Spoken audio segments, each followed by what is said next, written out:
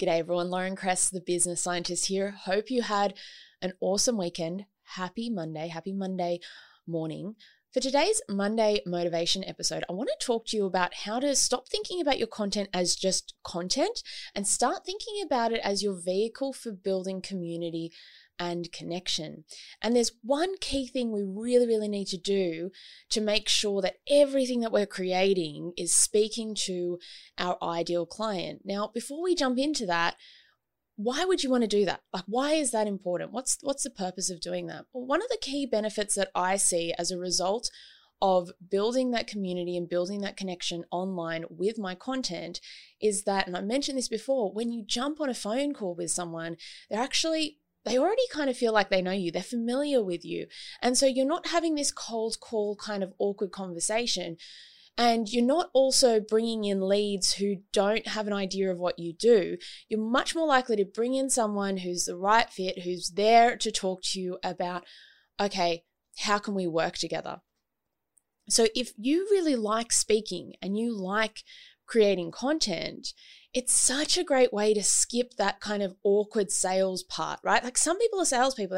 They love doing the cold calling stuff. Like, for me, I don't do it. And I don't want to, like, one of my nightmares, I was saying this to someone over the weekend, one of my nightmares is having this long leads list of people that I don't even know whether or not they want to talk to me. And then I have to try to filter through them. I'm like, I want the filtered people. I want the people coming to me who know who I am, know what I do, and are excited about working with me, right? And they're going to be good clients. And then I can have that, like, I can pick and choose who I work with because I'm attracting people, firstly, who are going to like my content, because if they don't, they've probably already switched off and they're not going to be engaging with me.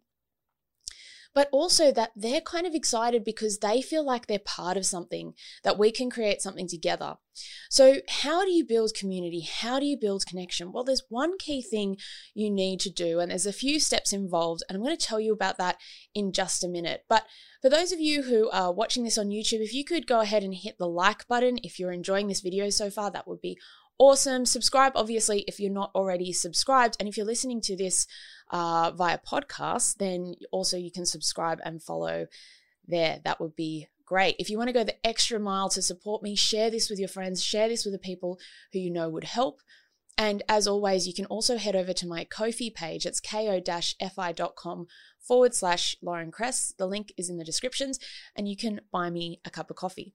All right, so what do you need to do? Well, the key thing that you need to do to build connection and build community is you need to start thinking about what's going on in the mind of your customer. Now, we've done a little bit of stuff on the show before about this. So on the podcast show, I've done a YouTube video a long time ago about the importance of empathy and the importance of building a customer persona. But I think it's time that I come back to this and sort of refocus us all on this because, one, I've learned a lot more about it recently.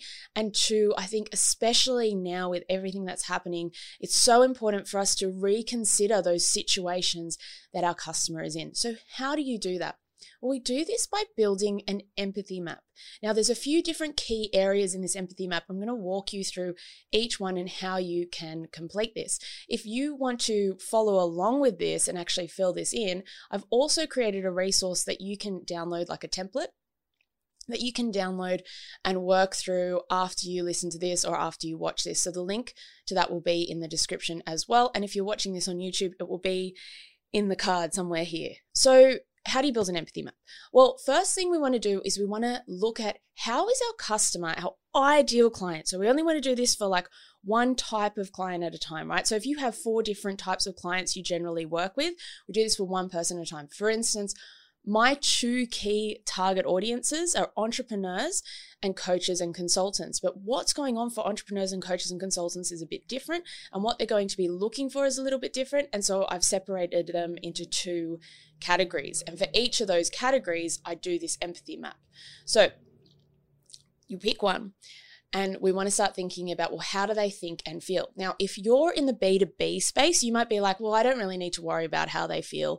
I need to just worry about what they think, because they're going to be rationally buying. They might be buying for the business. They might be, kind of in a different headspace because they're business people. But I'd really encourage you to reconsider that. And we have talked about this before as well. Humans are humans, whether we are in business or out of business, whether we're on our break or like in the zone of our work, we still have feelings, right? And actually in an upcoming episode, I do an interview with Brian Fretwell, who's a practical intuition coach. And this is exactly what we talk about. So you need to make sure you're also thinking about their feelings.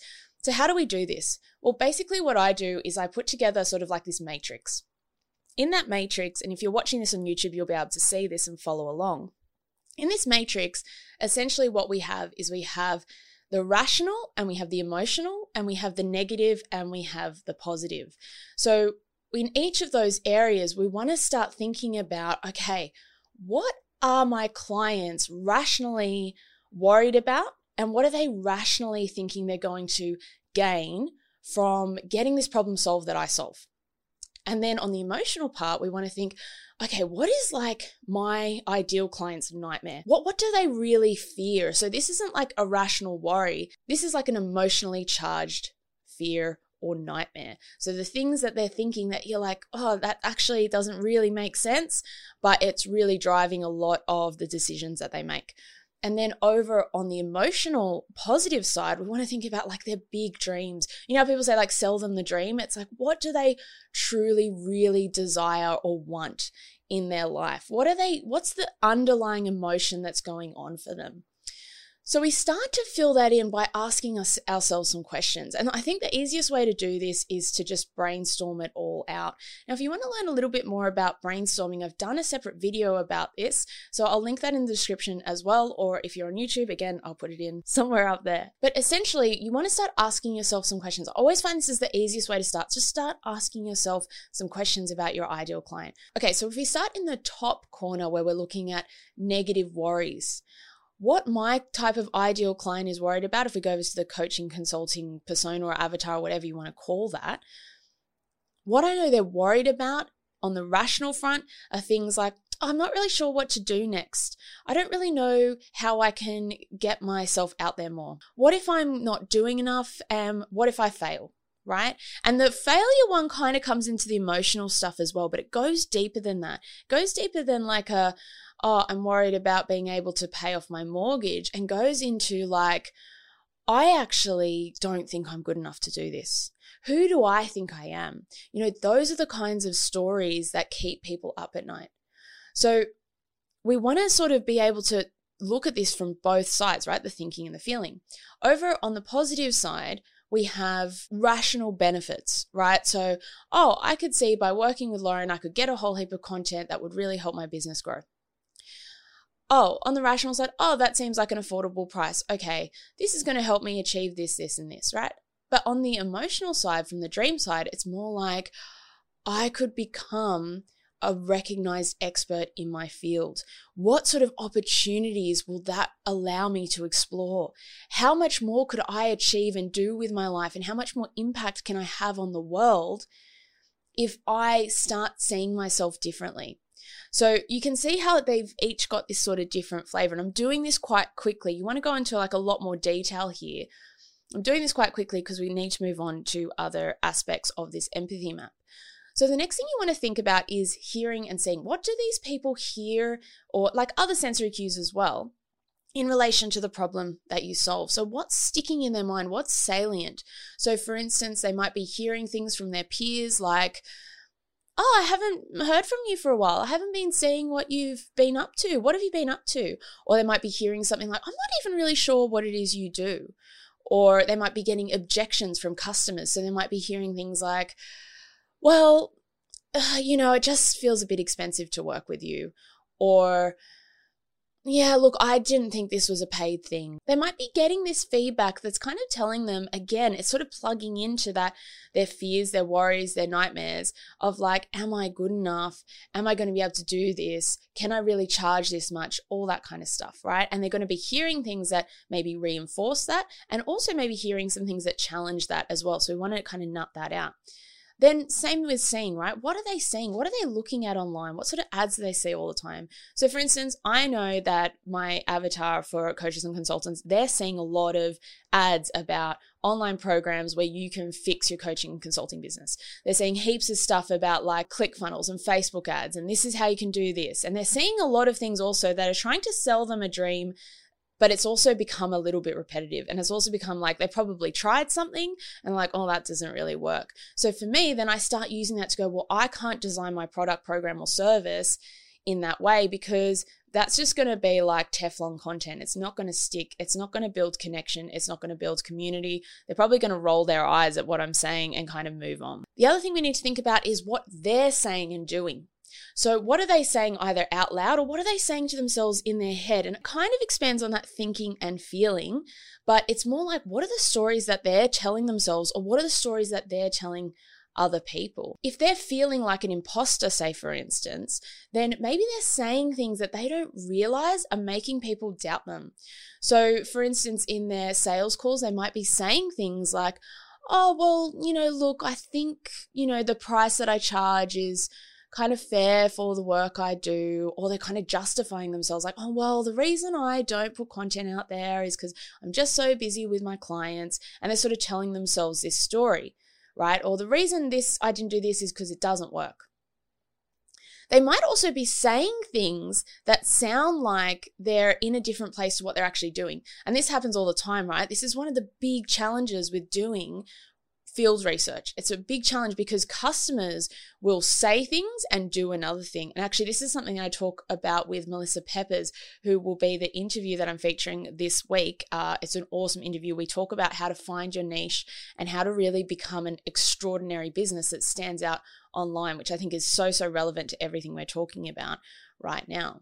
So have a look at their actual actions. What is your ideal customer searching for? You can do keyword analysis. You can look at what are my competitors doing in order to attract the kind of client that I want to attract, because they've also probably looked at their behavior and they're going, this is what we need to do. Also, exploring things like secondary research can be really helpful for you to understand what people are saying and what people are doing when it comes to your ideal client. So the other thing that you want to think about that is where that mismatch is and where that alignment is, as in when are they saying things and following through and doing it, and when are they saying things and not doing it. One for me that I see all the time as an example is I'll see people saying things like, I need to do more content.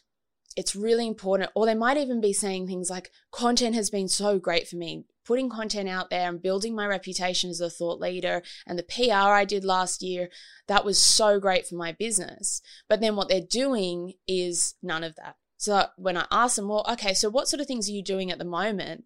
They'll say, oh, yeah, I haven't really had time and things have popped up and it's been a bit stressful, so I haven't been doing that. But they know that these things work. And that's also an important thing to identify when it comes to making sure that what you say in response to your customers actually resonates with them. Because there's nothing worse than feeling like the person that you're talking to is just like telling you stuff you already know. Like, if I just started saying, well, content marketing is really important, and you're like, yeah, I know content marketing is really important, so what? It doesn't help, right? So it's like, well, how do you actually do it? How do you follow through? How do you take actions? Because that's where the problem lies. And that's why this empathy map is so important, because you're going to be much better at saying the things that are actually bothering your client in terms of their behavior and their actions, rather than just telling them stuff they already know. There's no smoker out there that thinks that smoking is good for you. Smokers know that smoking is bad for you, but telling them that smoking is bad for them isn't going to solve their problem. You have to look at, well, they're saying, yeah, I know smoking's really bad for me, and they're doing this, right? So it's like, okay, how do you help them change that habit or change that behavior? What is it about your service that helps them do that? Okay, and then the final piece of this empathy map is about what pain they're going through and what they stand to gain. And again, this kind of stems from what we're talking about with that thinking and feeling. So what are their biggest pain points? And you can just start again by going through that kind of brainstorm. So brainstorming out all the things that could be, painful to them. Like, I'm not getting enough money in, I'm stressed about the mortgage, like all that kind of stuff that's just like really hitting a nerve. And then on the gain side, it's like the opposite of that, right? So they stand to gain cash flow. They stand to gain peace of mind. They stand to gain less hassle, right? So what are all those things that are going to make them want to connect with you and be part of the content that you're sharing with them? Essentially, your content is a product, right? Your content is value. It's like a sample product of like, this is how you can feel. This is what you can change by being a part of my community. So I'm going to share content that empowers you and makes you, at some point when you're ready, reach out to me to work with me, because you can already see that even just through the content that I'm sharing, it's helping you to change. It's helping you to change in that direction that you want to go, from pain to gain. Like I said, I've put a template together to help you complete this yourself. That's your action for this week. I'll be back on Wednesday with that interview with Melissa Peppers. It's an absolute gem, one of my favorite interviews. I've actually had a lot of awesome interviews lately. And if you want to get ahead and sort of check out the latest stuff, if you're on YouTube, you can just head over to my Grow Your Brand vodcast playlist and you'll be able to see all the latest episodes there. If you're listening to this, you can do the same thing. Head over to my YouTube channel, or you can also go to laurenkress.com/grow your brand and find all the latest video episodes there, which you'll be able to catch up on before I even release them on the podcast. Thanks for listening. Until next time, remember that sharing your talents with the world will make it a better place.